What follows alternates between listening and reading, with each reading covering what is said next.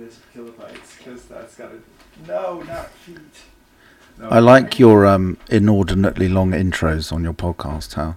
I know they're always fiddling around, but it's better than like a little introduction saying, "Today I'm going to be talking to James Oster," and like I prefer the kind of casual reality of what if I just. If you're listening to this, you should go on YouTube and watch the video because James has dressed me in a 1970s tux that used to belong to my father, Valentino, and you in this fabulous robe. Because it was such a casual start to the podcast that we both spent the last hour discussing what we'd wear. And James has imposed all sorts of rules on. He's told me what I have to wear. He's told me how we can't stop the podcast without you approving it. No, I said that we both have to mutually agree when it ends. Yeah. I think that's fair. That's like consensual ending. Consensual happy ending. Yeah, it's true that... hold on, I'm just going to try and get more comfortable. Let me just check the tape, because Tal's worry was that he wouldn't look good with the shirt off sitting down. I personally think he looks absolutely divine. Even in the video? Dude, you look... How old are you? I'm 46. I mean, look at that shit. He looks like a fucking Roman god. Okay, we're off to a good start here. Just trying to make you feel good at the beginning. James is one of my favorite conversationalists, in addition to being a brilliant artist, because most people, after a few minutes of talking to them, Chris Ryan said this in the podcast he did with my mom the other day. He had a kind of backhanded compliment. He said, the great thing about Tao is that if he's just, bored with the conversation, he'll just walk away and go play the piano in the middle of a sentence. And I thought that sounded terribly rude, and I felt ashamed when I heard it. But I also was thinking yesterday that you're one of the few people I can just listen to talk for hours, and I don't get restless. And I think that you've mastered not only the visual arts that you engage with, but the art of conversation. And so I'm excited about this talk. I was hoping that we can try and set some kind of record and make it the longest podcast I've done. I always admire these podcasters who can go 3-4 hours. So I think buckle up, and I think I have high hopes for this conversation without building up too much pressure. Well, that's very kind of you to say that. I'm not sure. When have I ever held your attention? Like, if you've got a reference to that other than last night, when would that be? I don't know. I don't have a good memory. I just know that when I'm listening to you, I don't feel restless, and I'm curious about what you're going to say next, because a lot of people, you can kind of predict the next sentence. And with you, I don't know what's going to come out next. And that's really delightful. Go ahead. No, go on. What were you going to say? No, I mean, I was wondering if you see conversation as an art form. I think I'm just ready to get relaxed, actually. I'm just going to have a sip of this delightful coffee you and Tracy made, between the two of you. Hang on, sorry. There was, so just while you sip, I'll give a little background of James. Do I want to do that? Maybe that's too expository. But I do remember at the Biennale a couple of years ago, or 3 years ago, there was some technical issue at the Opera House, which James had designed, and I want to talk about that and the whole vision of the Opera House in Bombay Beach. But there was some sound issue, and James just had to volunteer to stand up and talk to the audience for, it was a good hour of you just off the cuff, keeping everybody very entertained, and people were wondering if you were a professional stand-up comedian or commentator. That was wild. That was actually one of the more thrilling experiences I've had. Me too. As a creative process, because it was kind of, I can't remember, like there's something, maybe there was some technical issue, wasn't there? Do I need to take these glasses off so I can see you a bit better? Like, what's that singer? Stevie Wonder. Is it all a bit Stevie Wonder with them on or not? It's up to you. I think most people just listen to this. So you can wear or not wear the glasses. I mean, the thing is, definitely probably what you and I have in common is, well, I don't know whether we have this in common. I don't really care what people think. It was more like, we don't need an audience. It's more our engagement with each other. Yeah, no, it's good to see your eyes. That's fine. Although it's kind of creepy the way you're looking at me, but it's okay. I've been told that before. Like, in fact, a handful of girlfriends who I've spent enough time with in kind of public have got to the point where they say, do you mind not looking at people like that? Oh, not even them. They're asking you not to look at other people like that. Oh, yeah, they've never said it from me to them, because I guess if they've evolved to becoming in a position where I've described them as my girlfriend to you, then they've obviously find whatever I present agreeable in behavioural terms. But yeah, no, I don't really do it consciously, but I do really stare at people. Yeah, I noticed the first several times I met you that you were asking lots of questions, almost bordering on, prying. It's the same as your look, is your questions. And, the first concern is like, why do you want to know all these things? But then I think it's just genuine curiosity about the world and about people. And I think that's one of the things that makes you so charming, is that you're actually interested in not just hearing the sound of your own voice, which is why a lot of people talk, but you're actually asking probing questions, often questions that other people wouldn't dare ask, but that everyone's wondering about. Yeah, I find it... I mean, yeah, I think that's a fair observation of the way I am, and it's something that definitely I really enjoy. And I think the older I get, the more I'm beginning to realise the levels of Machiavellianism to people. And so, the very fact that, it's a fair and natural observation for you to say, first of all, I was like, why is he asking these questions? And that sort of very kind of basic statement where people say knowledge is power or something like that, and it's like, why would someone want to know levels of intimacy about you without them being able to harbor that and use it against you at some point?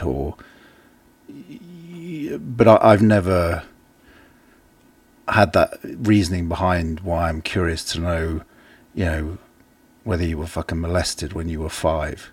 It's more like I want to understand who you are and how we're engaging, and to a degree how I can empathize with your behavior one way or another, whatever that is, I guess, or just passing the fucking time. And because I was talking with Dulcinea yesterday about like who has the longest podcast, and she looked it up for me, and it was like 36 hours, and she's like, of course it's two white dudes talking to each other. Who else would do that? And it is interesting that this podcasting phenomenon, like everything that we're probably going to end up talking about, it's kind of a double-edged sword that you can interpret one of two ways. There's like a kind of cynical view of like, someone said that they heard that Joe Rogan can auto-fellate, and someone tweeted that he can like suck his own cock, and someone tweeted underneath, isn't that what podcasting is? Yeah. And so there is something a little bit masturbatory to it, but I also think it's kind of a respite from all of the ADD quick way we consume, whether it's, Instagram stories that are, these like 10-second things. And then for some reason, people are willing to sit down and listen to people talk for hours, and they prefer it to be unedited. And I've sat down, I personally suffer from pretty bad ADD, and somehow I can listen to a 4-hour conversation between people. And I think that it's in a way harking back to like for much of human history, people just talk to each other before the advent of writing. And now we kind of privilege writing as this superior like mode of communication. But I think that this has brought back this oral tradition of learning from each other through speech. and learning from each other, through conversation and dialogue and dialectic. Yeah, for sure. I mean, I guess it's like the kind of basic of campfireism, isn't it? Or like, the people. I mean, it depends who's doing the orating. I mean, I don't know what the statistics are around how many white males are podcasting over those that aren't. I mean, obviously you refer to Joe Rogan. He has the largest following on planet Earth in terms of a podcast. People recognize him now as a transphobic individual, apparently, or not. So he represents sort of alpha male, white, kind of toxic masculinity as it's framed in terms of public discussion, right? From the left. I mean, I started listening to him years ago when he first started, and I'd just broken up with someone who is a recognized public feminist and activist. And, in fact, you and I discussed last night very briefly the fact that at one point in our lives we both dated extremely powerful, successful women. And, you said in the end you become a purse carrier, right? And that is interesting. Hang on, I've lost track because I just saw you wince slightly. Because no, I'm not wincing. I'm fine. I'm just thinking. And it's like the inversion of how I was feeling at that point in terms of demasculation. Hearing a podcaster talking about hunting, fishing, shooting, sport, his levels of testosterone, how he relates to exercise, being a man in inverted commas, really appealed to me at that point. I'm not transphobic. I've got, some sort of, many gay people in my family. I worked in ballet for 10 years. Like, we could talk for hours of my definition or interpretation of masculine and feminine and everything else in between. But at that moment, I was like, yeah, I want to hear a guy talking about shooting things while I'm making art. And I started doing more physical activity. I dropped weight, started to feel good about myself. It certainly didn't change how I related to women. And then, but his evolution and the more attention he attracted, I actually think he's probably, like everyone eventually does, become addicted to fame and wealth and power. And I honestly think from the numbers of episodes I listened to him at the beginning of his career to then the arc of how it moved into definitely transphobia, definitely, all of the things that are written in the left-wing media about him, I agree with. And to the point that when I'm driving around in my car now, and when I go on Spotify, it shows that I've listened to Joe Rogan. I'm like, I wish I could fucking delete that so this person sitting next to me doesn't think I'm some weird right-wing psychopath. Because I occasionally dip in, but you can't delete it in your Spotify history, right? And, because he does speak to some of the most brilliant scientists in the world, and he speaks to some of the most brilliant nutritionalists, female nutritionalists and there's no veering or steering towards any kind of toxic masculinity and all these things. And I think we're at a really complicated and difficult time. We're at a point of extremity, which in the history of humanity always pops up and then all blows up. They chop the heads off everyone in France and start again because the rich are getting too rich or the power's becoming too powerful. And we're definitely at this. Do you mind me rambling on? Please. I've got a lot to say on this subject. No, actually. I'm here for it. I kind of find it fun that we're at the starting point of talking about Joe Rogan and two white guys talking to each other on a podcast, but that's what it's about. I think we have to acknowledge that. For fucking sure. And I've thought about this a lot in the last, as an artist, which is what you know me as, I said to a friend of mine 15 years ago, I haven't been a full-time artist my whole life. It's impossible to be a full-time artist unless you fucking have read about them in the paper or they've got a massive trust fund. And the reality is I said to him, I was in Basel in Switzerland, which is, the heartbeat of the art world, if people don't know that.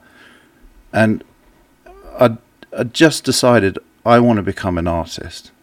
I'd had a near-death experience on stage with a big piece of scenery fell on my head, and I thought, fuck this. And it's probably longer than 15 years ago now, and my community of people suddenly were becoming multi-millionaires overnight through art, the urban art world.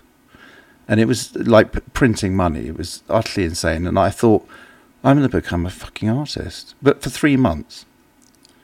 You were going to become an artist for 3 months? Yeah. I was like... thought you could make money like this? Well, no, I had 10 grand savings. Uh-huh. And I thought that... And I rented the biggest studio I could in Ladbroke Grove, 2,000 square feet. How old were you?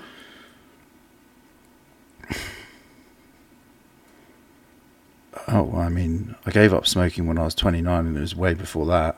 I'm 43 now. So it's obviously more than 15 years ago. It's probably 18 years ago. So you were in your mid-20s? Yeah. And you hadn't thought about making art before that? Well, I was a scenic painter for the English National Ballet for a number of years. But that, you know, you're working under someone else's creative process. You're delivering, you know, someone else's vision. And... yeah, my childhood, I was, you know, my father took me to Francis Bacon shows in Paris when I was like 8 years old. You know, I came from a place of privilege as a child, so I was exposed to art, you know, through my father. His best friend was a sculptor, an Englishman in Paris, and so, you know, it'd been fed into me from an early age. I veered off in terms of concentration because I was just thinking about that show. It was like remarkable to see that at that age. I think that, you know, the tension that we're like hinting at is, we talked about this a bit last night. It's something that's very baked into the art, the concept of making art in general. Because on the one hand, there's this profound desire and hopefully success at kind of manifesting what it means to be human at a particular time. And there's the artist has this profound calling in terms of what is left from thousands of years ago. What is our window into what it was to be an, you know, ancient Egyptian, or any time in human history, what stays and what is the most accurate representation of what it was to be human, more than the wars and the politics, and is the art that was created at that time. So there's this lofty ideal and reality of what art is.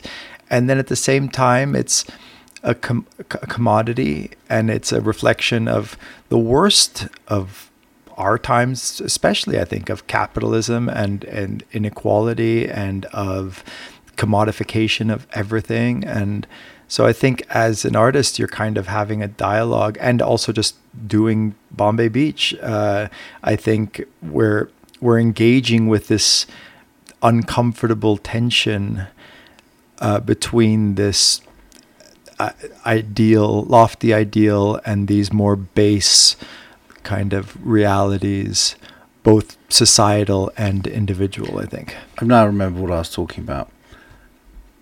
So, I can understand, you know, our commonality is Bombay Beach, Biennale, and I'm sure eventually we'll get around to that. Yeah. In the previous thing I said, I was talking about Switzerland and Art Basel. Mm-hmm. So I was there, I think we worked out around 18 years ago, something like that, with my friend who's the director of one of the most highly recognised galleries in London. And I sat across the table from her and I said, I've decided I'm going to become an artist. This is what I'm going to do. And I said, but I'm not sure if I should do it because I'm not black. And we had a huge argument. She reacted very profoundly to that statement. She's a white woman from a upper middle class background. And she's like, I mean, I guess we were good enough friends that she understands me as being a self-saboteur. Mm-hmm. As well. So that would be the baseline, right? Mm-hmm. But the reality is I'm also someone who understands commercialism. And, you know, to a degree, I think people who are successful artists, or in whatever capacity, they're futurologists in terms of their thinking, because you're making, you know, it takes 2 years to make a fucking show, right? A good one, probably. Or it could take maybe 20 minutes. But the point is, you've got to engage people's thinking in that moment in a way that they weren't yet, or it's part of where the tide is shifting towards. So you can effectively see forward, and perhaps that isn't because you're so brilliantly intelligent. Perhaps it's because you've designed your life in such a way that you have the time to think, which is what you have out here in Joshua Tree, right? Obviously you have a medley of things you have to do running your businesses and your behaviors, but you probably have more time than if you were a hedge funder working in New York right now with 3 fucking kids and a wife who needs 30 grand a month. Otherwise she's going to stop touching your penis. Right? So in my statement to Lindsay about saying, maybe I shouldn't bother on this journey as an artist because I'm not black, and the consequent conversation we had, which neither of us agreed on, well, 15 years later, I would definitely be making significantly more money and be able to market myself in a far more efficient way if I have my level of privilege and entitlement, but was also black. I mean, it would be fucking easy. I'd be the Damien Hirst of black male artists right now. I would know how to pull that shit off very easily. Go on. I'm curious why you think this is the case and how you could divorce your blackness or whiteness from the rest. It seems like it's such a loaded,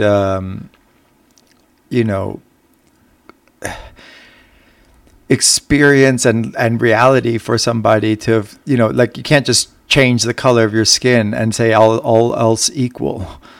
No, what I'm saying is like there's fucking nothing left for the white male to say of interest to me. Like I made a show about it 5-6 years ago. I mean, the work you in the the auto-fillating.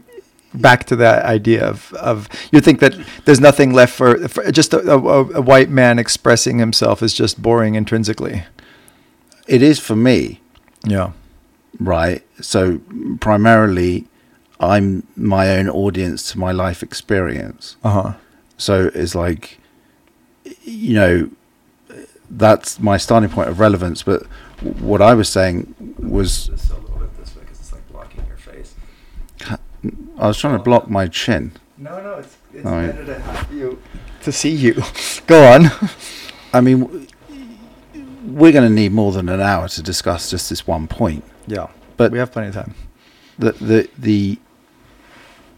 And it's also like, whether it's the coffee kicking in or just the fact that I'm having a general malaise of anxiety based on the fact that we're discussing being white men, because like you said, that kind of is like we're doubling down on how fucking irritating we could come across right now to people who aren't just simply you and I, right? So we've actually got to unthread this conversation, or we should just delete it. Yeah. Right. So I think you and I are intelligent enough to do the first version. Yeah. Even if it's the only thing we discuss right now, because that will ultimately parlay into how we relate moving forward in our lives, and that will be whether we make it all about us or we make it about other people. And that's about how you behave in terms of your own dick or in terms of how you create art shows or biennales. Go on.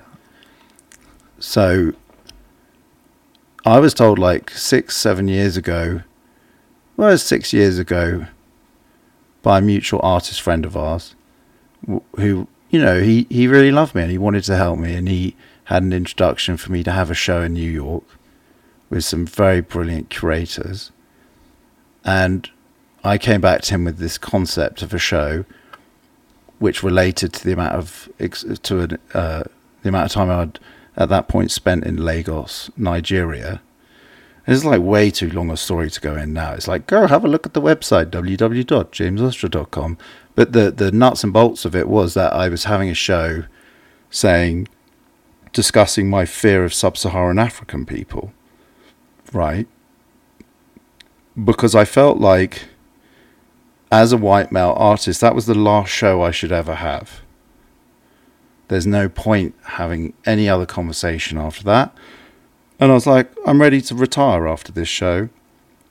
Because, and the reason I want to have this show is like my inbuilt experience and perspective of sub-Saharan Africans is basically I've never been to Africa at that point before having gone out to Lagos, Nigeria, invited by someone called Azu Nagbogu, who runs the African Art Foundation. He's a brilliant fucking guy.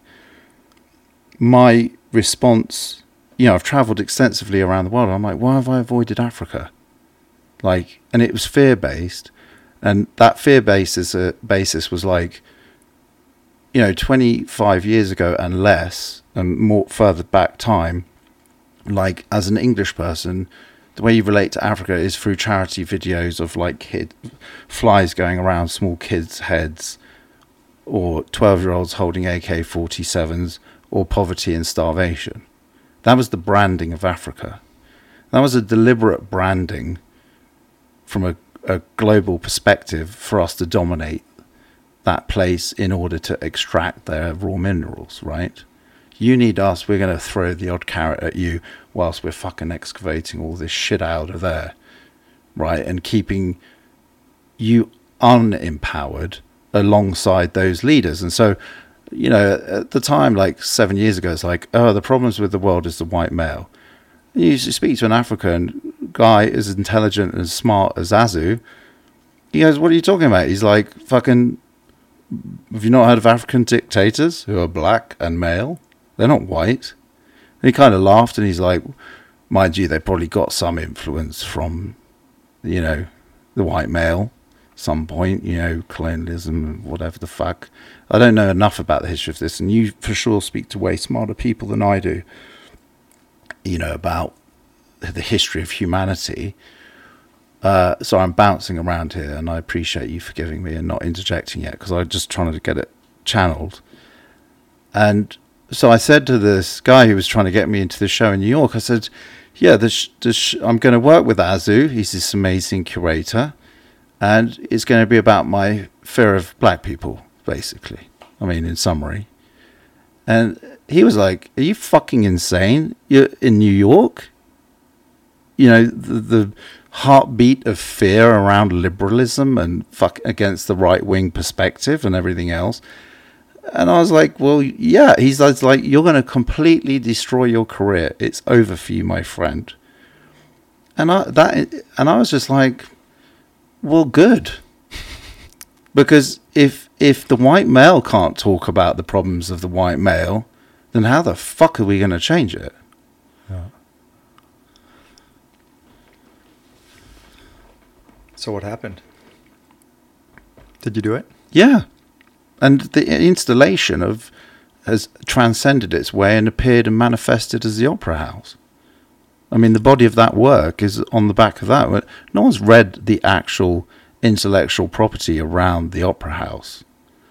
But so the Opera House in Bombay Beach is made of... My first interaction with James was seeing 20 huge black garbage bags with shipping labels from Nigeria, and out of these bags were poking out these old kind of weather-worn flip-flops, thousands and thousands of them shipped from Nigeria. And before I'd met you, I somehow stumbled on these packages that had been delivered. I think they pre-arrived you. Yeah, they arrived at Sonia's house. Yeah.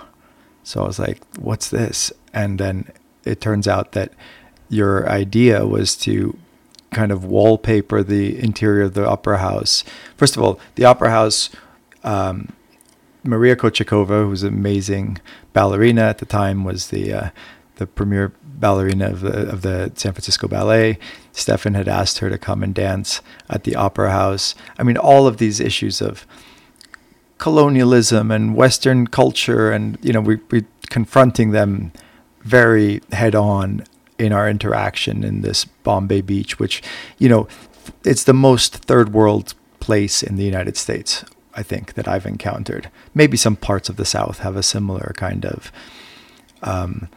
just sense of having been forgotten, disposed, with just zero concern for the the environment, the people. I mean, Bombay Beach is, when we first came to it, was as catastrophic of a place as you could find in this country in terms of economics and environment and mismanagement and everything that can go wrong when, white people arrive in a place and have zero regard for both the indigenous, culture and environment of a place. Everything that could go wrong did go wrong. That's why, like in a way, Bombay Beach is it's like a warning of what could happen in the whole world, from the heat to the poverty to the just mismanagement in every way. And I think as artists coming in and confronting this, and I think we're going to talk a lot about this, but there's this kind of need to face, whether it's going to be sometimes lightheartedly, sometimes humorously, sometimes in a heavier way, but we're facing this idea of privilege and ability to interact in a certain way with an environment that has been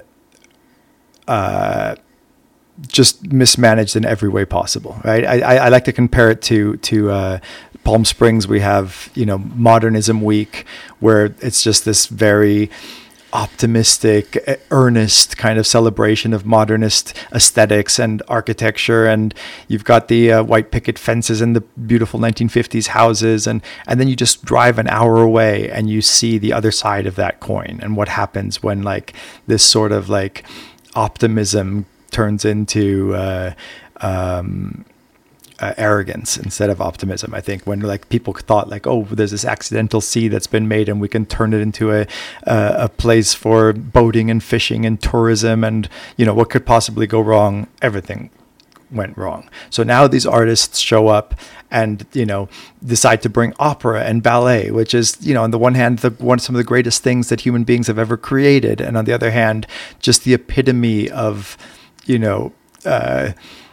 disconnected, privileged art form. And it's almost like a caricature of elitism, opera, right? Yeah. But the idea of juxtaposing it on this environment, there's a freshness to it, and there was a fascination with confronting this juxtaposition, right?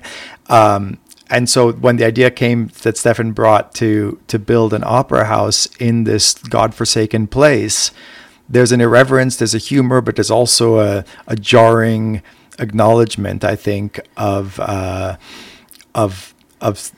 something not being quite right, quite aligned.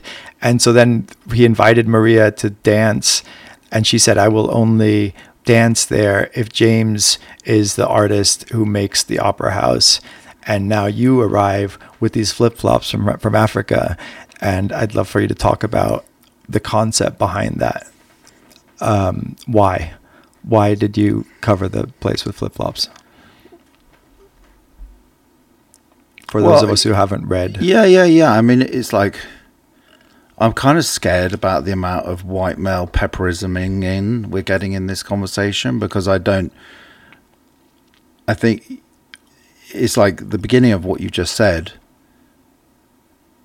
It's slightly muddy to me. I wasn't following exactly what you were saying, and that's no critique on your ability to explain yourself, but it's probably more about my hypersensitivity to that general dialogue, right? It's murky waters, and I don't claim to have exposed anything as clearly as I would have liked. Yeah, I'm just trying to allude to some of the issues that we're contending with by engaging in this fraught environment. Yeah.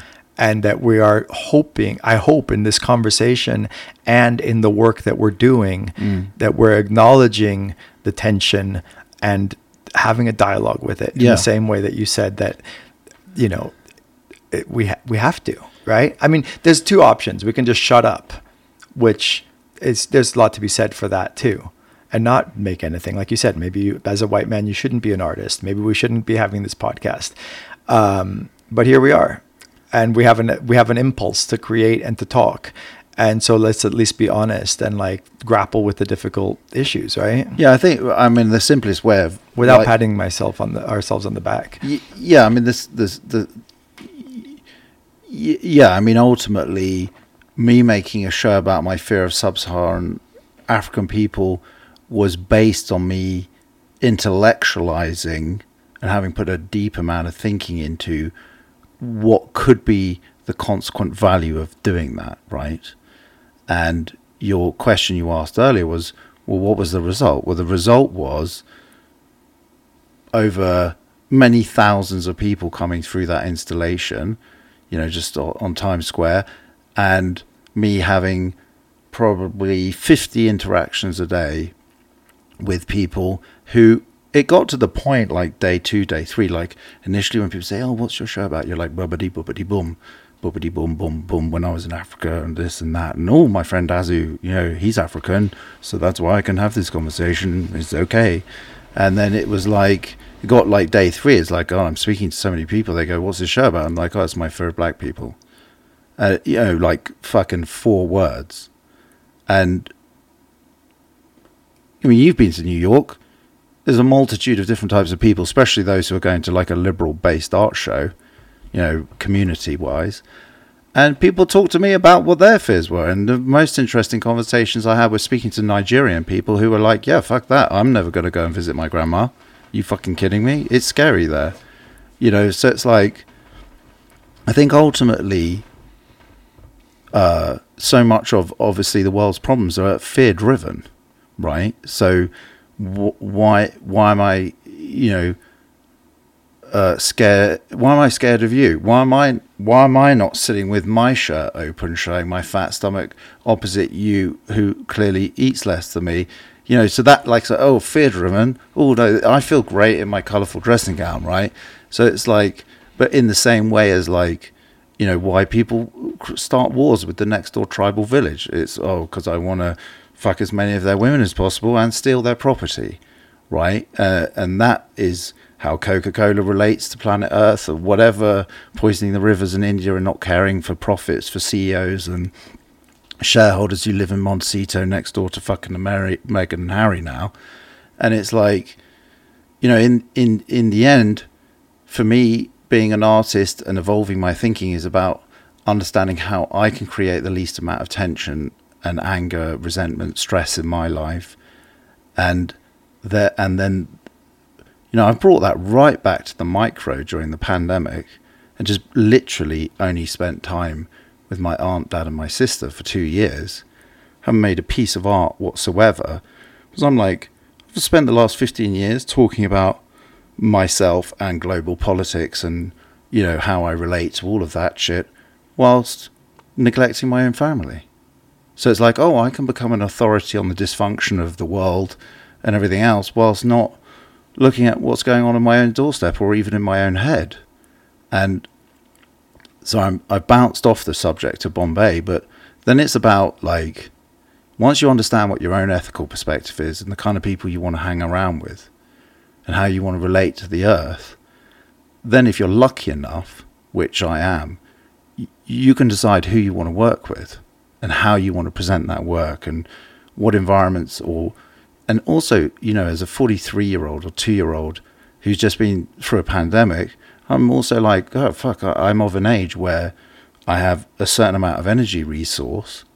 Where do I want to invest that with the greater results of how I relate to the world in terms of Maslow's hierarchy of need, right? When you get to the top of that, you've got enough money, you've got enough success, you've got enough self-validation, you've put a roof over your head, you've got enough water and food.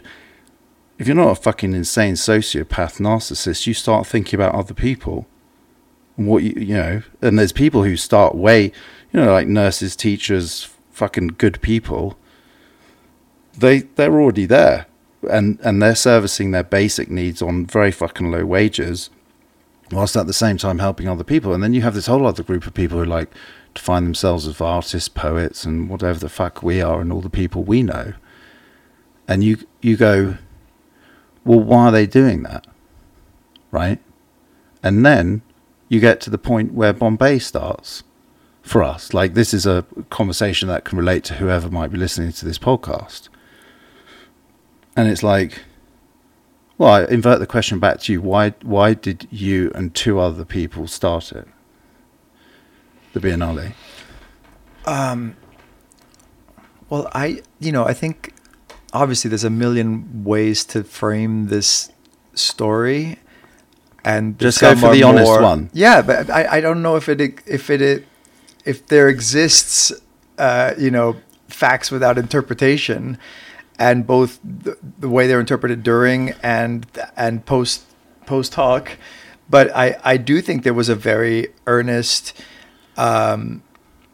desire to engage with the place that I think really was both inspiring and in need of some engagement. I think that there was there was the possibility of doing something meaningful and profound that presented itself with a kind of visceral falling in love with this place that most people would just peer at and then run away. Speaking of fear, I think nobody spent the night in Bombay Beach when I started going there because they were afraid. When I would talk to people, they'd say it was dangerous after dark there, and there was no place you could stay. So people would come and kind of engage in this, ruin porn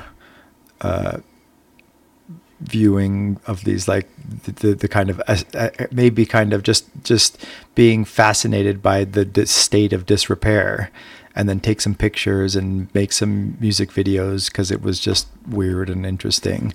And then I just kept going back and thinking that some of the creativity that this place was inspiring should stay there and be used to kind of nurture the place. And if you look at the area around Bombay Beach, it's desert, but when you add water to it, it becomes very fertile, right? You have, if you look at Google Maps, at the area above north and south of the Salton Sea, it's rich with green and I think half the produce of the entire country is grown in that little Imperial Valley. So my sense was that you could take that as a metaphor and have the same thing with art. When it comes to, if you add water to the soil, you get all this growth of produce. And if you add artists and creative people to this kind of, forgotten place, we might have a similar flourishing. And it happened. It happened way beyond my wildest dreams. I think that people have shown up there and they've been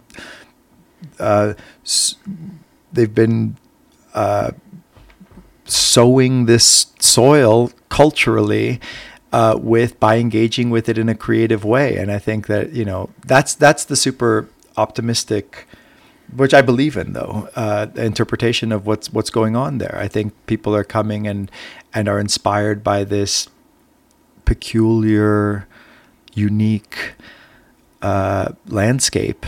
But by flourishing, what do you mean by that? So obviously, I understand it's like watering a flower; it grows. So it's like the art has definitely grown. It's indisputable. It's like the only reason. I mean, I don't know much about desert art really. I know a mutual friend of ours, Suzanne, is about to deliver a really great documentary around Bombay Beach, and I can't even remember if it expands into further areas of desert art in general. But it's it's all Bombay. So Salvation Mountain up the road, is a kind of semi-significant cultural, icon for people to drive to and go and have a look in the desert or whatever.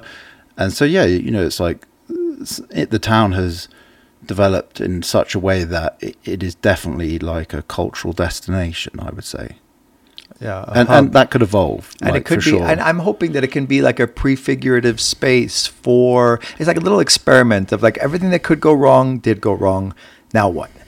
And the question is, can you create new structures, new ways of relating to each other, to the past, to using, when kind of prioritizing creativity and originality as ways to engage and kind of nurture community and community building. Okay, but what hope does that actually inspire? So before we had this, before the mics came on, I'm like, said to you, how did Joe die?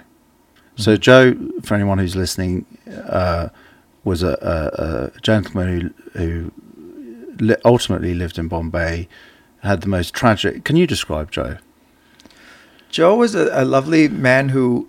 I don't like this dichotomy between locals and artists because now that we've been there a long time, a lot of the artists had been there longer than like someone like Joe. There is the kind of socioeconomic distinction between people who are in Bombay and don't have the option of being anywhere else, and maybe people who, can come and go more freely, have more, opportunities. That might be a more meaningful and honest distinction than to make between locals and artists, because there are now artists that have been there longer than quote unquote locals. But Joe appeared, and he happened to be skilled at many,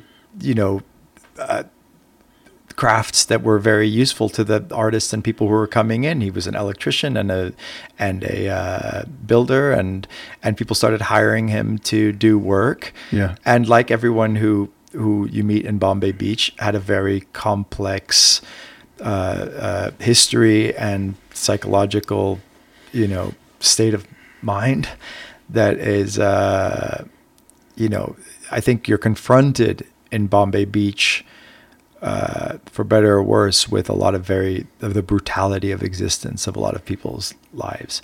And I don't think, like you said earlier, like there's a kind of commonality of psychological issues, let's say, that people are attracted to Bombay Beach, regardless of where they come from in in their socioeconomic background.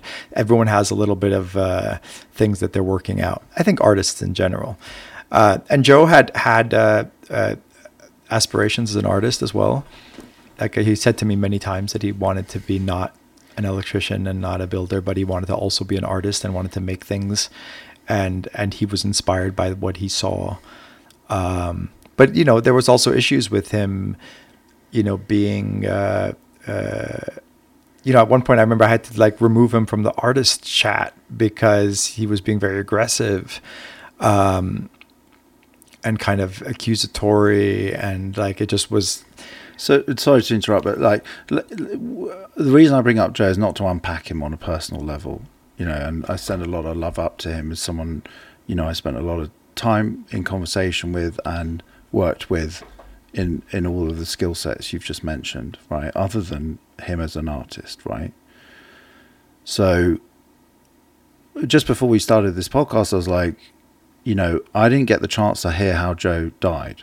I was aware he died a number of weeks ago, and I was really upset because I've had many nights under the stars with him talking about his past and how he related to it, his general relationship to addiction and various other matters, and it's like fucking Joe blew his brains out. That's essentially what you said to me. And it's like, when I first arrived with you guys to Bombay, and in the end, a certain amount of energy was poured in to the lot that I worked on that created the Opera House. There's 30 people packed in doing all sorts of things to create what was an incredible situation. And there was probably 300 people on that opening night, I would think. And people were crying. You could see the reflection of the light from the stage, because I was looking at the audience, not watching the show. You could see the glistening faces of many, many people from whatever background they're from. And I'm going to call them locals and non-locals because it's just simpler for me to do so. And I totally acknowledge all of the points you just made. And yeah, for sure, opera is something reserved for the rich, right? And ballet is if a ticket's $100, rich people are watching that. Okay, we've got YouTube now. Okay, whatever. Let's not get into all the layers of conversation, or the £10 ticket where maybe one row in the theatre is offered up to fucking, children from a background of non-privilege or whatever. But seeing that art, the conversations I had afterwards were like, oh my God, I've never seen something like that. A woman or a ballerina it's like seeing God, or it's like Maria is an amazing ballerina. Does that inspire you to deal with your pain addiction management to opiate drugs? Seeing that bright light for half an hour in the desert. Opposing scale end of that is the uncomfortable subject of like poverty tourism and the decadent and the wealthy, as they always have done throughout history, eaten even more fucking food in the castle while the peasants are starving. Because there's this sort of synergy of perversion that is elating for the people who are doing that. Right? And I'm not saying that's what Bombay Beach is to me. And I'm not saying that is what it is to anyone else. But if you want to unpack it on a serious intellectual level with me in this podcast, first of all, we don't have time to do that. I don't think. We have all the time in the world. And second of all, it's like... It's worth trying. It is worth trying because, maybe if Joe... I don't know Joe's exact living circumstances at the end. I know the last conversation I had with him was he was like, I don't think I can carry on like this. And I remember thinking to myself, rather than me repeatedly spending $1,000 on a flight to get to fucking LA to hang out with my arty friends every couple of months, should I invest that $10,000 a year into fucking Joe's mental health care or his addiction issues? Or to buy him a fucking, what are those things that make a room cold? Air conditioner unit and a fucking Wi-Fi so he can watch gurus all day long to bring him out of his fucking tragedy. That's the tragic irony is that it was the other way around. He was helping us more often than we were helping him, probably. Like, I know that he saved me many times from, practical situations, but then the worst, the thing that stands out the most for me is I had the worst toothache I've ever had in my entire life. Turns out I needed a root canal. I had this it's astonishing how much one little tooth can dominate your entire consciousness and your existence. And I was in Bombay Beach, sleeping in the back of this bus, and just had taken all the Tylenol and Advil that I had, and just nothing was even putting a dent in it. Yeah. And so I put out on the chat, does anybody have anything that can help me here? And nobody answered. And then at 2 a.m. when I literally was just crying, alone in the worst pain I've ever had, and Joe wrote me saying, did you find something for your tooth? And I said, no. He's like, I got you, come over here. So I got out of bed freezing cold and couldn't find my car key, and I walked 6 blocks to this ratty little trailer, and Joe came out in his bathrobe and he's hands me 2 pills, and I'm like, what is it? And he said, morphine. I was like, I'll take whatever it is, and I took these, and then the testament to how bad it was is that it didn't make it go away. It just dulled it enough that I was able to kind of eventually fall asleep and then have my root canal the next day. But Joe fucking saved me. I was in the worst situation, worst pain I've ever felt in my life, and he helped me. And here we are now. He's another suicide in Bombay Beach. And again, there's many too many. But the point is, and we didn't help him. But the point is, you, as a privileged white male, whether we need to even say you're fucking white is besides the point, you went for a root canal the next day. Yeah. Right? How much did that cost? Yeah, $3,000. Right, okay. So, say it was the other way around and that was Joe's fucking tooth, he'd be at the very beginning of an opiate addiction that would ultimately lead to his suicide. Right? That's the difference between the rich and poor in this country. Yeah. Right? And so to me, that's what underscores any kind of fucking conversation we could possibly have. It's okay, we can have Bombay Beach Biennale, boom, we're presenting an art fair, or an outsider art fair, or a dressing of the set that is appealing for people to come and visit, or giving the opportunity for people to create freely, like I experience, thanks to Stefan, who's our great mutual friend, Stefan Ashkenazi, who's effectively a patron of my art. Yeah. Right? So he decided to invest financially into me. And historically, that is what has always happened in the history of art. Right?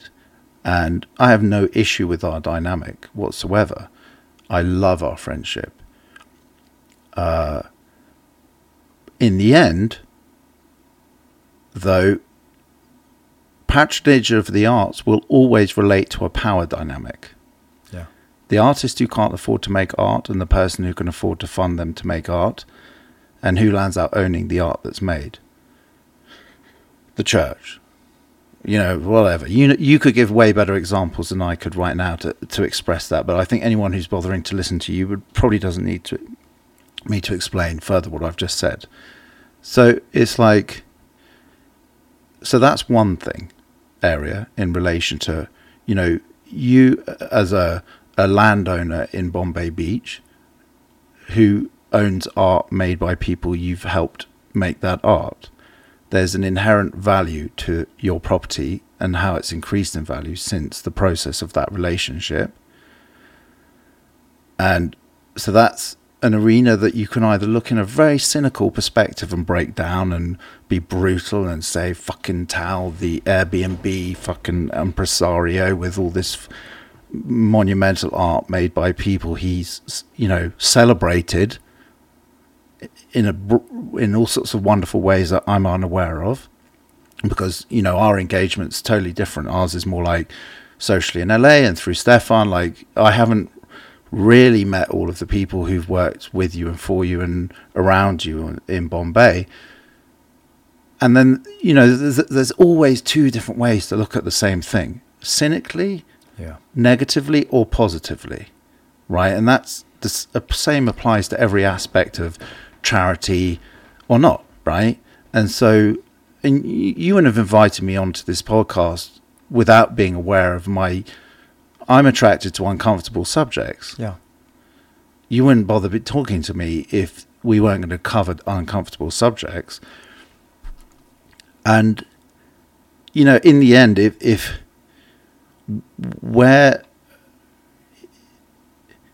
I think using Bombay as a micro conversation for global issues is a good one. Yeah. Because it's like... Speaking of which, you have to still answer my question. Let's come back to Earth and tell me why you put the flip-flops on the wall. No, I'm not going to let you change the subject I'm not changing the subject. I'm bringing us back to the subject.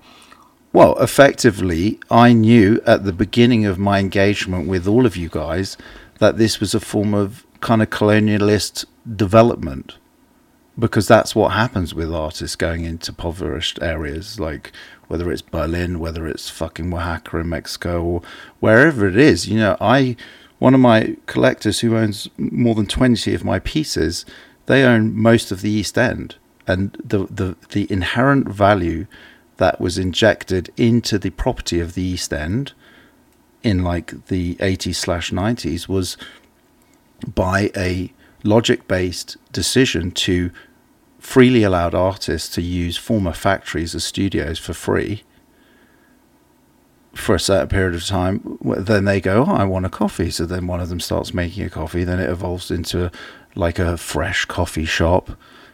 And then it evolves to the point within 5 to 10 years where, people working in finance in the city buy a fucking 2-bed flat for $1 million in an area that wasn't populated by anyone.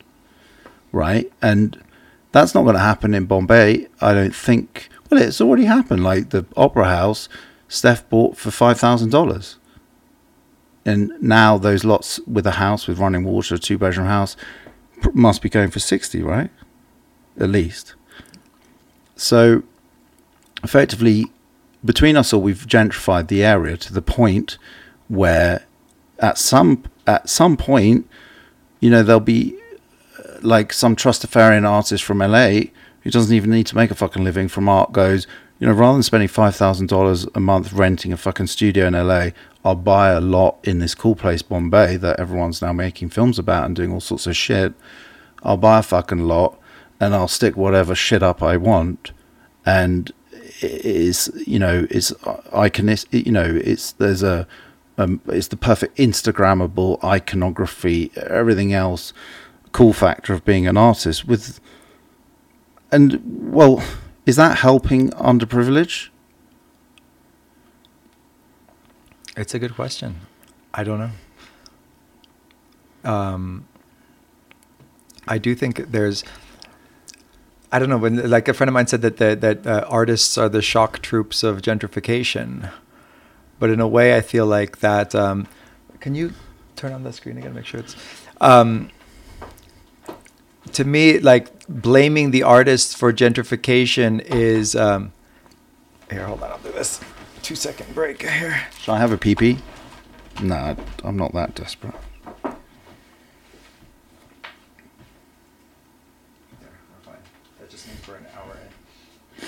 By the way, I'm not pressing this on you. Every statement I make, I relate entirely back to myself. No, I don't feel pressed upon.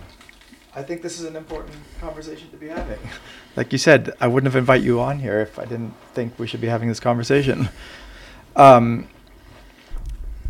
so blaming the artists for gentrification to me sometimes like smacks of like blaming the host for the parasite. Like if I think that the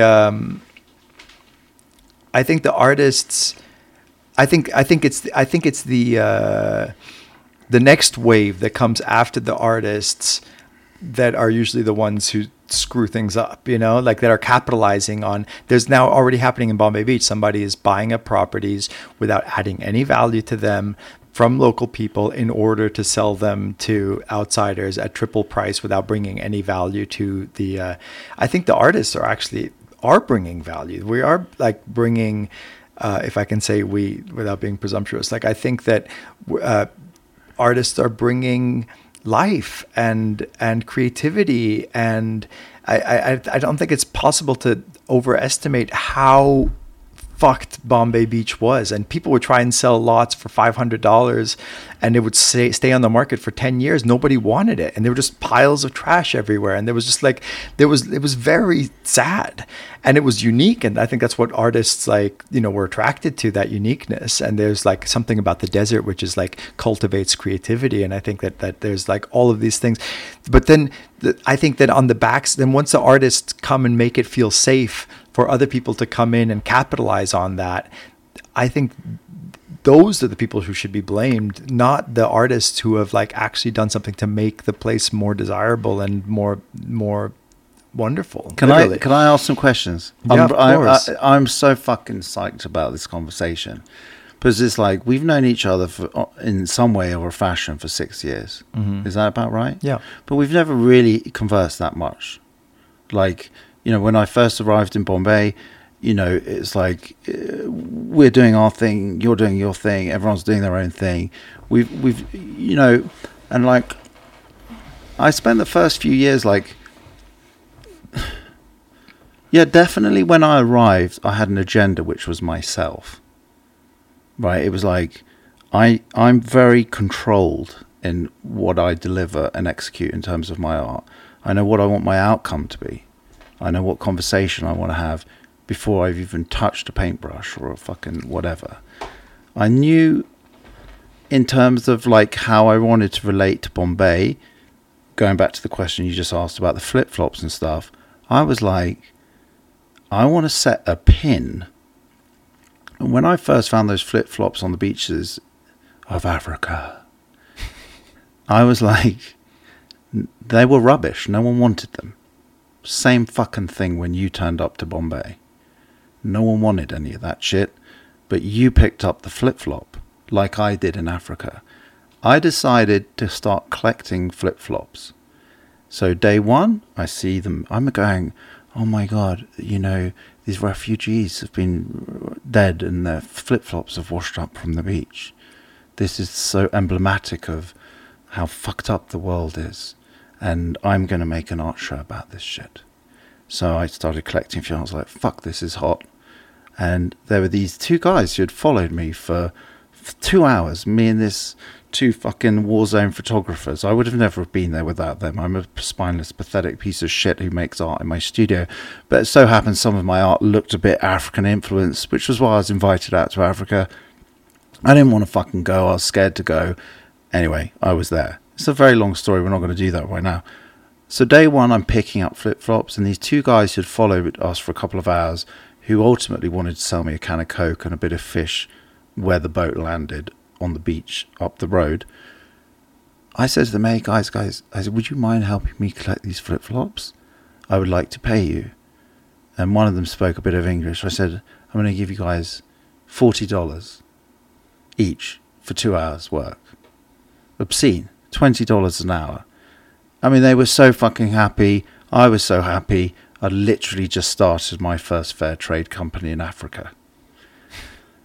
So we were spending a couple of hours collecting 2 bags of fucking flip-flops, and I'm going, I can feel this shit turning into a fucking museum show, man.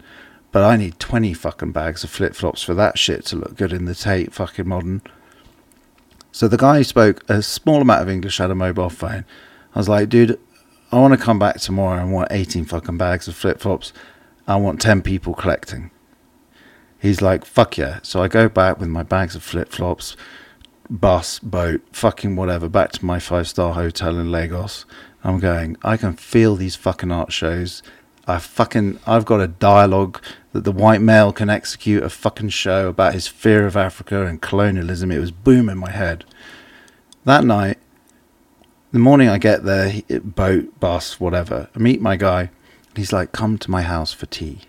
So I go to this hot fucking tea. It's really hot. Drinking this tea, thinking, I'm an action person. I just wanted to be on the fucking beach collecting flip-flops with my 10 people.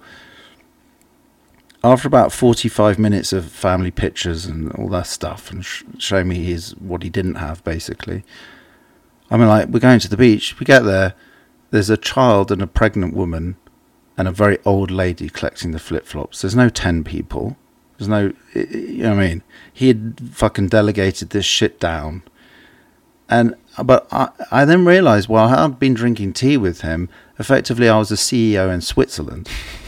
Yeah. Right? Yeah. I just wanted my fucking bags of shit. I don't care how it fucking happens. And it becomes a localized issue that has been propagated because of me. So day one, fair trade. Day two, CEO of fucking awful organization, where I have to make this judgment call of like, am I going to carry on letting them collect so I can have my fucking museum show? Mm-hmm. Right? And then the people in that town, or not town, like few people around, realized that I'd given a value to something no one had any value to. So from day one to day two, they know that I want it. In the end, I was attacked with sticks and blackmailed and had to bribe my way out of there with my shit, because effectively, a bit like any other commodity taken out of Africa, I decided it had a value to Western world, coltan in a mobile phone or whatever the fuck it is. So I'm trying to segue. I don't need to explain that any further, I guess, but segue back to you picking your flip-flop, which is, now tell me if I'm projecting, because I'm going to ask this in questions but also presumption, and you recorrect me. I don't know much about you other than the fact that you're the child of an Italian prince. Is that correct? Yeah. I've seen you post in pictures of summer where you're in this, it's not a palace, what would you call it? Castle. And describe the garden. The garden is one of the first examples of Italian Renaissance, geometrical gardens that was made by my great 11 greats grandmother in like 1620 or something. Right. And your father worked and engaged, I imagine, all the people in the history of your family with artisans and artists. Yeah. Because they were rich. Yeah. So let's go to like 10 years back in your life from that, where we are now. Do you mind me doing this? No, not at all. I'm not like trying to break you down as a person. No. I'm here for it. Is it because I just want to understand who you and I are sat opposite each other to even have this conversation together, right? Because otherwise we're not going to get anywhere. Yeah. So, cut to, you're living in America without a trust fund that previous generations of your family had. Correct. You so happen to be lucky enough to have bought somewhere in Venice, right? Yeah. An asset that you could liquidate once you broke up with whoever you were with who co-owned it. Correct? More or less. And that is the moment, or around that period of time, you get to pick up the flip-flop in Bombay, i.e. you see a place you find interesting. And so what I've learned to respect about you is that I see your brilliance in terms of your, there's like this purity to you that I did not initially feel when we first met, that the more time we've spent together, I've understood, which is that I think you're a genuinely loving, happy person who doesn't overly analyze. And you just bounce from one great, exciting moment to another. But also then that's underpinned by a deep intellect around philosophy and the art and everything else, and all of the ingredients that were afforded to you having come from cross-generational wealth. Right? Mm-hmm. And that has given you the opportunity to think in the way that you wouldn't have been able to if you were working on a till in Starbucks and just feeding your opiate addiction. Yeah. Right? So then, for me, my interpretation was that there's an opportunity to do what historically your family has done, but at a low level, economic level, entry-wise. Because rather than being in a fucking one-bed flat in Venice with half your money from your former home, mm-hmm. you had the brilliance and the forward thinking and the expansive desire for the unknown to drop a pin in Bombay Beach. Is that a fair statement? Yeah. And so rather than your father luxuriating Salvador Dali with beluga caviar and lobsters so that there's no money left for you, you get to spend $200 buying shit from, what's that supermarket in America?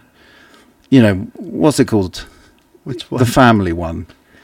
Walmart? Yeah, you go to Walmart and spend $200 and you can feed 10 fucking artists for a week. But in principle, it's the same concept. It's patronage of the arts. This is my interpretation of what's going on. Mm-hmm, mm-hmm. Amazingly, and I don't think my view is, having spent a lot of time with you, or, a certain amount of time with you, and I feel like I can read people relatively well, I don't think you started this as a Machiavellian empire build. I've looked at your films, I've listened to podcasts, I've had some limited experience of your intellectual thinking and behavior. And I was like, this is just a guy who, like myself, comes from a wealthy family that ran out of money, that was entertained by the arts and philosophy, but actually can't afford to engage with it in the same way those generations did. So we're just doing it in the poorest fucking town in America. And then, while we've started that all together, because of the nature of anything will get thought and analysed and broken down and pulled apart, and certain behaviours and events happen, whether it's a local blowing his brains out because of how desperately depressed and impoverished he is or not. Now, I know a number of people who've died in 5-star hotels in fucking LA who are multimillionaires, right? So, like you said earlier, the commonality between, I think, the people who've found themselves in Bombay, whether rich or poor, or formerly rich families and now poor, or whatever the fuck the combinations are, or trustafarians pretending to be poor, or whatever it is, I think, like you said, there's a leveling playing field, which is mental health and an emotional response to their life and their family and their past and their ingredients, right? And I'm happy for you staying in your environment in Joshua Tree right now, you know, in a beautiful trailer with this incredible one-lane swimming pool that I've observed on Instagram for a number of years now, and it looks like some utopic fucking nymph pool. And I'm really happy that you've effectively rebuilt the experience of privilege that was not left to you by whatever addictions and malbehaviors and retardation in relation to wealth previous generations of your family have had, you know, because now you're back, baby. Right? And so now we just have to work out where you and I are on the Maslow's hierarchy of need, of whether we're going to coast at this level where we're like, fuck, what a relief. I can now afford to fly business class to America to visit Tao, like previous generations did. Tao's got a fucking beautiful pool that, you know, his father had with, yeah, the Topri doesn't live out here like it does in Italy, but it's fucking nice here, dude. And we either sit and coast at this level and luxuriate in our own personal greed and gratifications on whatever levels they are, or we work out how we can make a difference for other fucking people if we hadn't have made it back. Yeah. What do you mean if we hadn't have made it back? Well, you and I have made it back. Yeah. My fucking dad sold my bed when I was 13 years old to pay a gas bill. He came from one of the wealthiest families in the whole fucking country. Yeah. You and I have way more in common than we've had the chance to talk about. Yeah. Otherwise, I wouldn't have been able to read your background like I can. Yeah. No, it's. You said, just tell the truth. There are, within the truth, that elusive thing, there are these multitudes of narratives, and each one will like illuminate different aspects of that truth that can teach us something. And now you've kind of framed it in a way that I had never thought about it. Susanna has framed it in another way, finding commonality also between the different people who have ended up in Bombay Beach. And, you know, her film also, she follows four people that seem to come from completely different backgrounds, but who have all kind of lost touch with their roots and replanted them in this place. And the kind of saving power of art as something that can actually make people's worlds more tolerable, you know, in meaningful ways. And Sonia's son, who like spent 25 years in federal prison for bank robbery, and he's there making art in Bombay Beach as he was in prison, like drawing. And this is his way to connect with his history, with his mother, with his with his mental issues that, like you said, like earlier, that the difference between having some privilege is that you might have a better odds of surviving the issues that are exacerbated by not having any money, especially in this country, right, where there's just no safety net whatsoever, and no health care, mental or physical, provided for people. And we're seeing this, we're confronted with this like day in and day out in Bombay Beach. I mean, I've never known so many people who have died as I have since I engaged with this world in Bombay Beach. And there's no way to sugarcoat it. I mean, we've like lost people that we've grown to love deeply. I mean, and Shig, you know, there's another person that was blurring the boundary between artist and local and, you know, brilliant, idealistic, you know, lofty artist and drug addict and, you know, person who had nowhere else to go, and facing the reality of the pandemic, which I see these also as like pandemic casualties. Oh, because sure. the way that, you know, COVID didn't kill as many people as we feared in the beginning, but it killed people in different ways. It killed people by making it impossible for them to travel, to see their children, to see, like, you know, Shig was disconnected from his daughter for 2 years and couldn't live with that anymore. And then you go to Bombay Beach, and in the summer it's literally uninhabitable. It's like, you know, 100 20 degrees and humid because of the evaporating Salton Sea and the insects that it brings, and it's literally suffocating.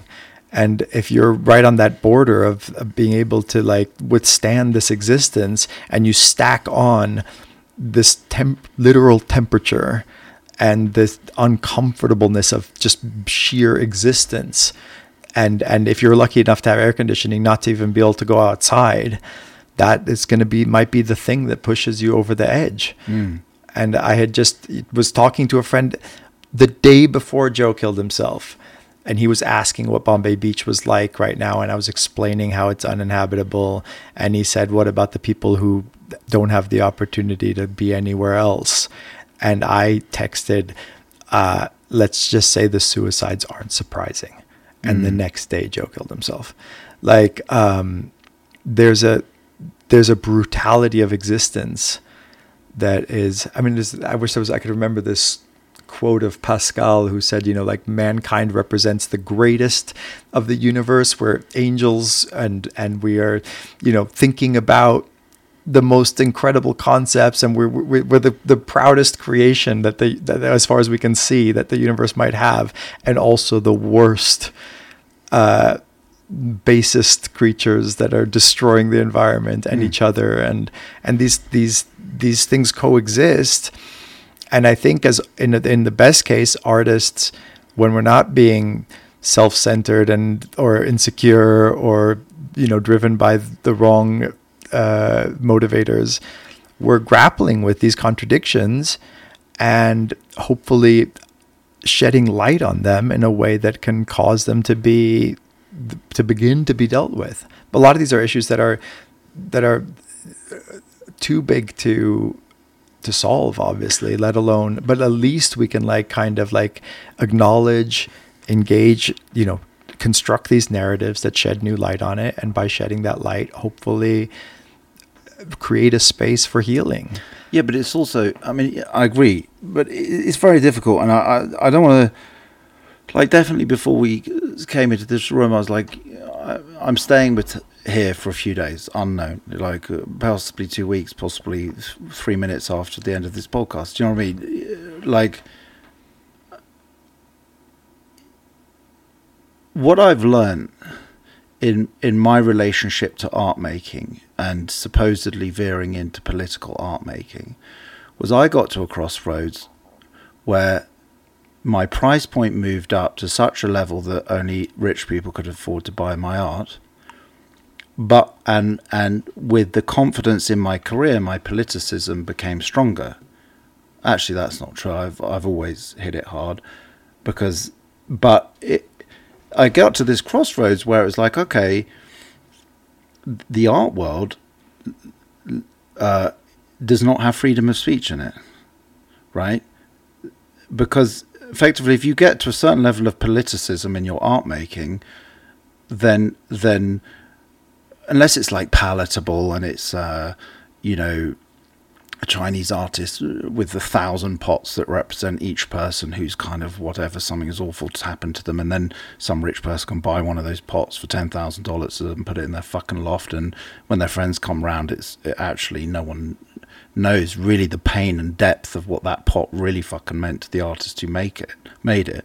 But if you create political art in the way I did, which is probably how I come across in this podcast, where it's uncomfortable, let's dive in deeper, let's reflect in a uncomfortable way on a subject.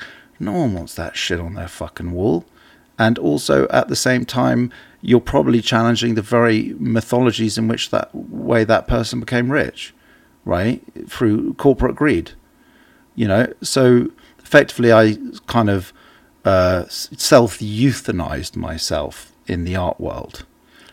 Right, and what Bombay Beach brought to me as an opportunity was no hard, bold creative expression.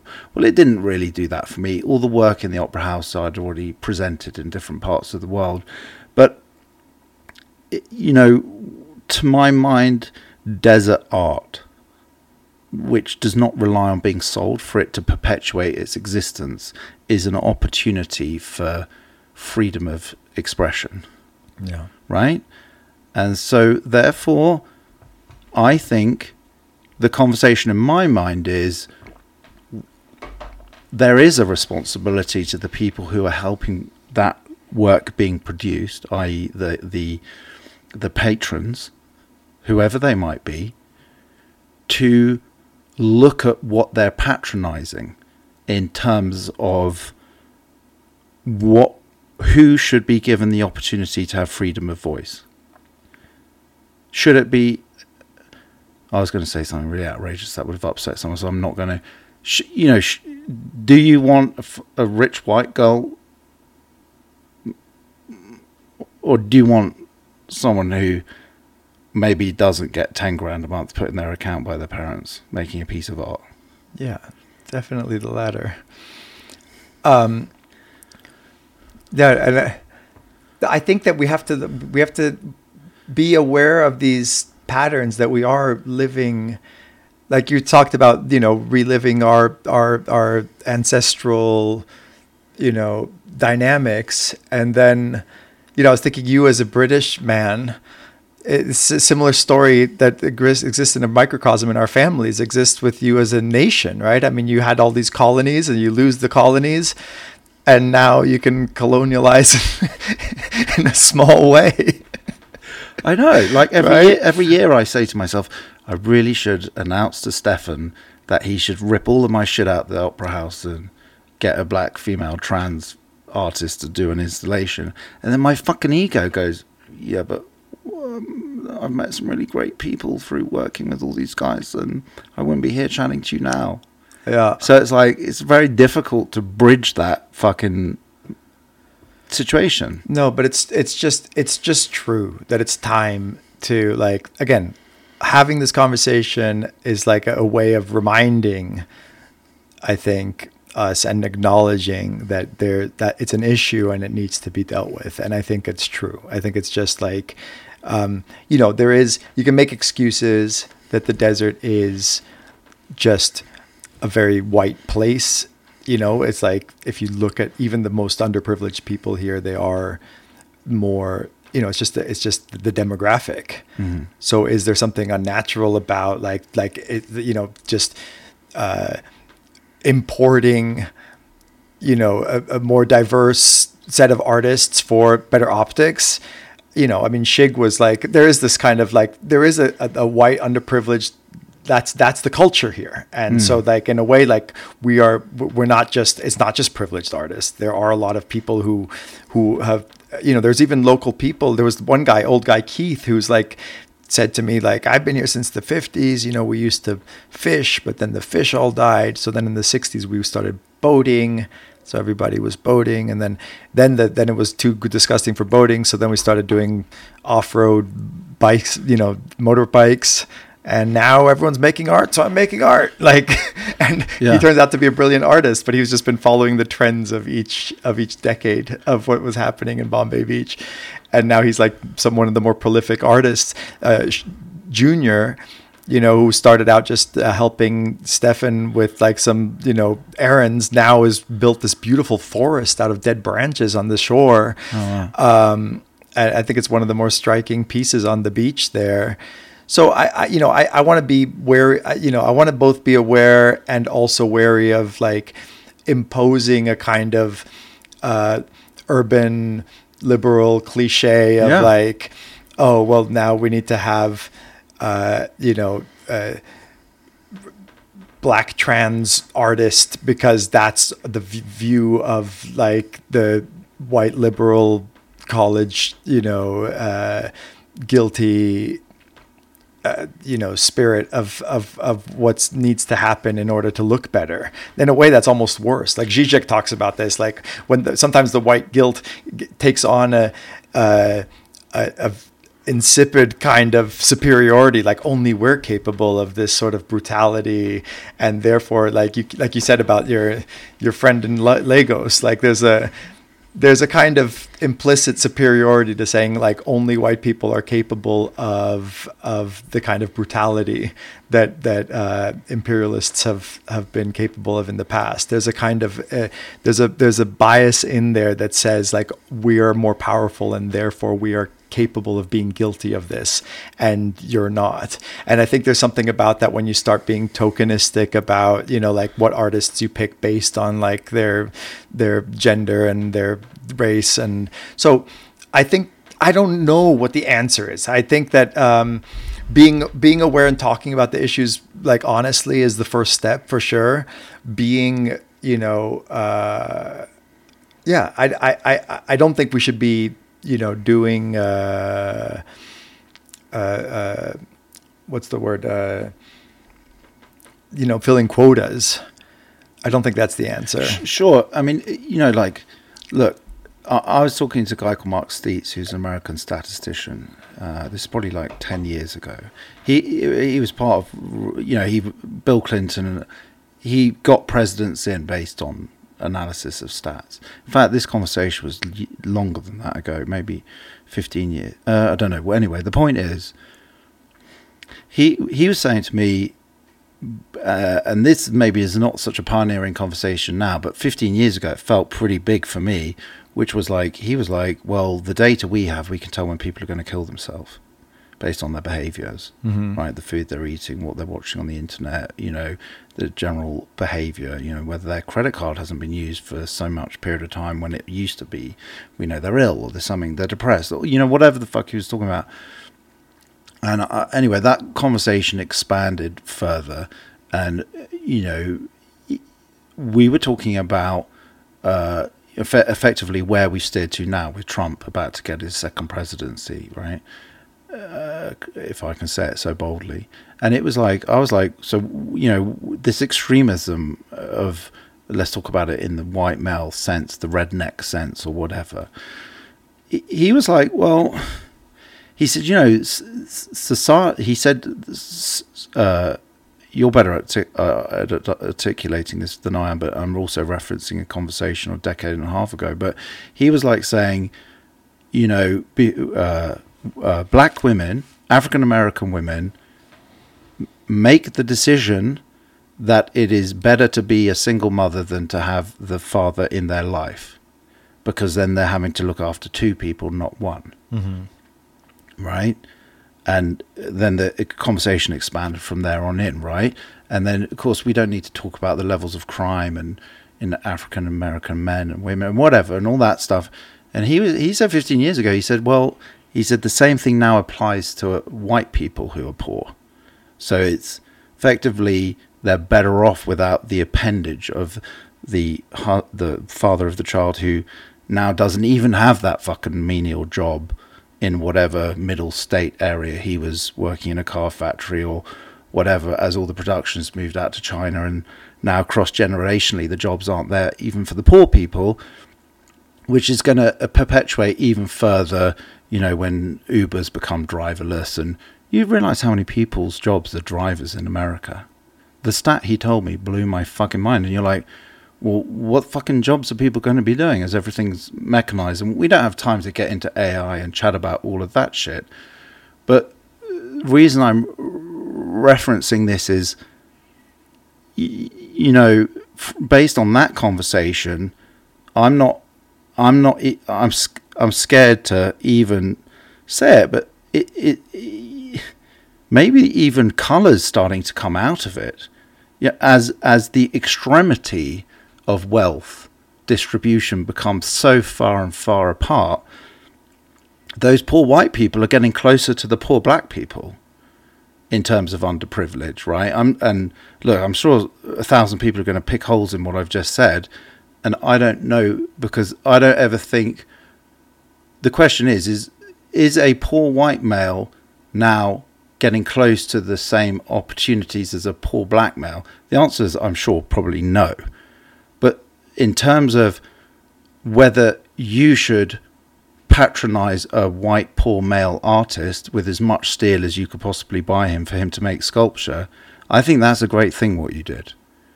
I think the opportunities that Shig had, thanks to you nurturing his talent, I know steel's not cheap to buy. I know having it spray painted and everything else. He got the opportunity to be an artist in a way very few people do, thanks to you. right? Well, he also had other like clients, and I don't want to like over. I was part of a group of people who just loved and supported his work. He had a gallery also, and he was doing quite well as an artist, like not on the international scale, but locally he was respected. Jeff had worked with him much before long before I had even met him. But the point is, it didn't stop him blowing his brains That's out. what I was about to say. Right. You took the words out of my mouth. So how do we stop people blowing their brains out? So, Should that be our number one concern? Should we shift gears in Bombay and stop with the art and start with the mental health? Well, for me, I probably would have blown my brains out years ago if I hadn't have healed myself through art. And so whether that, I come from a place of privilege, let's say, and it saved my life. So, and in the end of the day, you win some, you lose some, right? But if to get it back to the core conversation, and also right at the beginning of this podcast about what can or can't be done via Bombay, I think, the last Biennale that I popped into just for a day, the way in which you celebrated your girlfriend, Dulcinea, in terms of you two pulling together that Biennale, right, in the middle of a pandemic, with so many unknowns, but the way in which you celebrated her was beautiful for me to witness as an outsider, because she'd clearly put an infinite amount of work into helping make that happen alongside you, with you. And the propensity of the white male, if you want to break it down to that, is to ignore all of that and it still be about you and your photograph in the Guardian paper or World of Interiors or whatever the fuck it is. I feel like you're becoming the kind of person that the next time someone approaches you or requests for you to feature something about you in relation to the Biennale, Dulcinea might be standing next to you and there might be a bunch of quotes of what her perspective is around the Biennale. And to me, that's a mammoth amount of change from 6 years ago in itself. Yeah, well, hopefully we evolve and we become more humbled by everything that's happening. It's funny, people say humbled often when they mean, like, they'll win an award and they say, I feel so humbled by this. And actually what they mean is, like, massively ego boosted, not humbled at all. But I think that,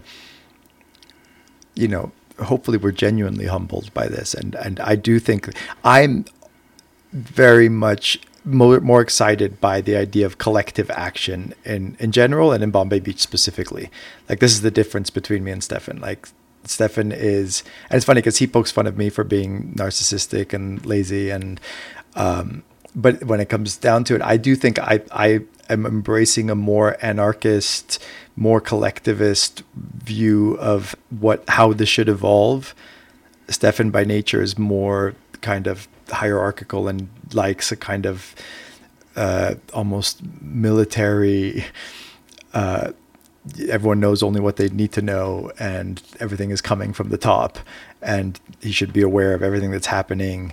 And I think it's a nice balance between us in this, but both politically and dispositionally, I'm more interested in this turning into a more formalized collective, and that there is no leadership. That it's like, and we've done what we could to kind of decommodify, I think, the art, the fact that there's no tickets for sale, that there's no art for sale. But like you pointed out, the one kind of glaring counterexample of this is the real estate, which has turned into this kind of monopoly type game, which we've referenced in an art piece that you had the idea for and David executed beautifully, which is a kind of turning into one of the lots in the corner that would be Park Place if Bombay Beach as a square were a monopoly board. We took the lot that would be Park Place and made it into a giant monopoly board piece. I think as a really great statement on the potential gentrification and commodification that's happening. But that said, I do think that we're doing what we can to not turn this into a commercial enterprise, not have corporate sponsors, not have anything for sale, and have it, keep it free and open to the public to come. Encourage participation. Don't announce when the event is happening except to people who are actually participating in it. So we're doing what we can to make it a kind of collective, non-commercial endeavor in which art can exist in its pure form. Yeah, I don't agree with anything you've just said. I'm sorry, because it's like you bring up Stefan, right, and you talk about your different styles of leadership, right? Mm-hmm. You're both landowners in Bombay, right? Mm-hmm. You're both patrons of the arts, right? I have a huge amount of respect for Stefan, and he injected literally tens of thousands of pounds into the town mm-hmm. in order to facilitate the Biennales, right? Mm-hmm. You have to be in control of where your money's being spent. Mm-hmm. That is not a leadership control issue.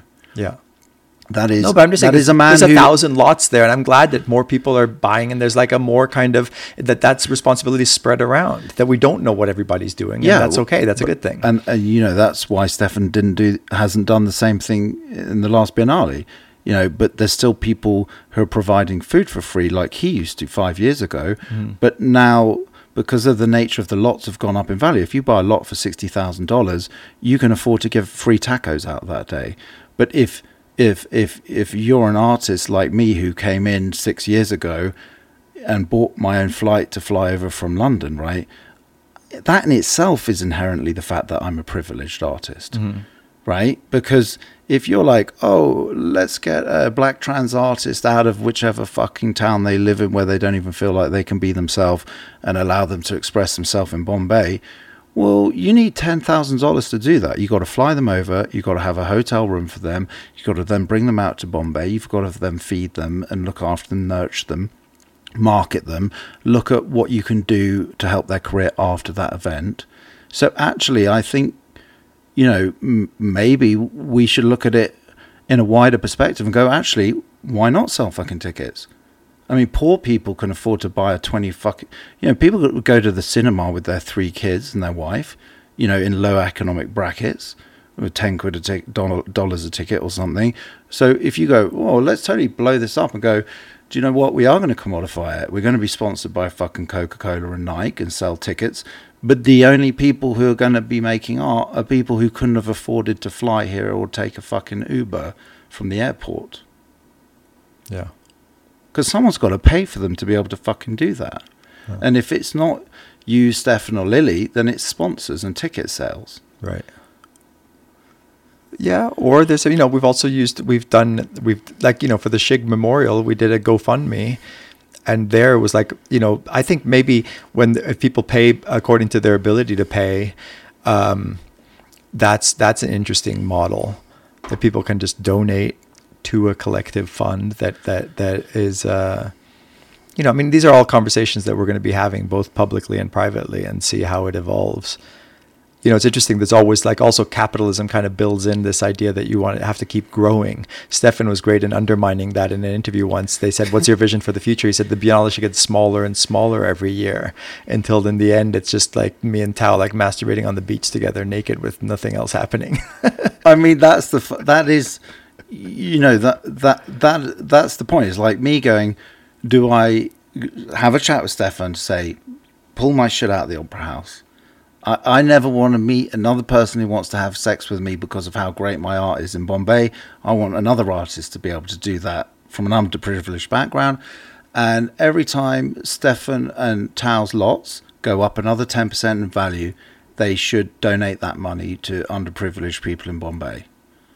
Or every time you turn another property into an Airbnb venture in Bombay, there should be a room built on the side of it that a local can live in for free with air conditioning and fucking Sky TV. I mean, this is really uncomfortable, isn't it? Yeah. You know, because it's in complete contrast to instinctively what feels right, because you're like, But maybe my guests like to come because there's a bathtub and an open air shower and they don't want someone toothless on crystal meth in the room next door. But that's how this whole thing started, and that was the appeal. But then once you start to get to a point where the rooms are like $150 a night and bring your girlfriend and you're going to have a nice feather duvet and a fucking outdoor shower, do you really want someone on drugs next door screaming or about to blow their brains out? And that is ultimately what gentrification does. And I don't really quite understand how you can unwind it. You know, and this has happened 1,000 times before. So in a way, you and I shouldn't really be discussing it. We should talk to the actual people who've been in these worlds and go, what's your experience? How did you engineer, you know, you speak to someone who built a whole town just to house the employees working for Apple in whatever part of America they're now moved to for tax reasons. And you should do a podcast with that person and understand what they did with the poor people who pre-existed that area. Yeah. And they'll go, we didn't really give a fuck about them. We just got rid of them. You know, so I don't know whether we're going to come up with an answer right now. No. And like you say, if you pepper in 10 black trans artists in the next Biennale, is that just tokenism for you to be able to say in the next Guardian article you do with 5 that side and 5 that side with your arm around them, look at us? I mean, it's really, I don't know. Which is why, you know, on a personal level, because we're talking a lot about you and the Biennale and me and you and uncomfortable areas, it's like, I think I've given up art. Honestly, like on an autobiographical conversation with you right now, like I haven't made a piece of art for 2.5 years. I couldn't during the pandemic. It didn't make sense to me because the preceding 5 years before the pandemic, I was questioning why I was doing it anyway, because I was prepared. You know, the reason I became an artist, I'm going to steer this onto me a bit because I feel like I've been sort of delivering pressure towards you around, you know, your business and who you are and your background in a loving way, by the way. Yeah. Is I was like, I decided to make art, not just because the people around me were making millions of dollars overnight because of the urban art movement, but it was actually like, I need to sort my head out. Otherwise, I don't know how long I can carry on like this. And the arc of learning through being an artist, and each show I've done, addressing various issues on a personal level and a global level, how I relate to that and whatever it might be, I then got to the point where I was like, and this was when I was talking about a piece I did about Donald Trump about however many years ago it was before. It was like the first piece of satirical iconography of him that went spread across the internet. This piece I did of him, and I showed it in Hong Kong. And because it was like, you know what I was saying earlier about a good artist is a forerunner of whatever, you know, it was a moment where I made a piece about him knowing that it was the right moment to make a piece about him before anyone else did. And I was having, and I'll compliment myself in this fact, I was talking about how he was loved, and that's why he is who he is, like why we who we are. And I was like, I want to unpack why Trump is like he is, how he relates to women, how he relates to poor people, how he relates to African American people in fucking apartment blocks or whatever the fuck he, you know, was doing. And it was like, I was in Hong Kong standing in front of this row of film cameras talking about Trump in ways that, you know, people have wrote a couple of years ago in New York Times about him, like how was he loved. And I was going, it was a seismic moment where I was like, what I'm saying about him and his void filling through attention and all that, I'm literally doing myself now in front of the cameras, like very shockingly similar to Trump right now. And why have I become someone who needs to be on a podcast talking to you to feel good about myself or not? And it was this, and it literally I was on live television in Uzbekistan talking about Trump, and I was like, fuck me, I think this is the beginning of where I give up art and attention seeking, because my core issues are around wanting to feel loved and safe. And part of that process has been about attracting attention. Like, I know how to attract attention. I know how to make people like me. And those skill sets are based on developmental need. You know, why do people have particular skill sets? It's based on something that precedes that, right? Where you've learnt to run really fast because you've got a fucking hunt or whatever it is. And so in the end, I was like, my arc of being an artist was like, actually, I want to get to the point where I don't need attention. And I also realize that the economic restriction I have on myself by the career choice I have is therefore perpetuating my suffering in terms of how I relate in love. Because I can't effectively finance the kind of woman I would like to be with and have a family with and be in love with and be happy with. And, you know, I'm beginning to start to think that my ideal scenario is to become a fucking soccer dad and not be a wacky artist in the fucking desert chatting with you at 3 a.m. What do you say we make this mutually understood as part 1, and then we sit down again tomorrow and do part 2? Sure. So that then I can pee. Yeah, I need to pee. I think it's a good It's a good start. moment. Okay, good.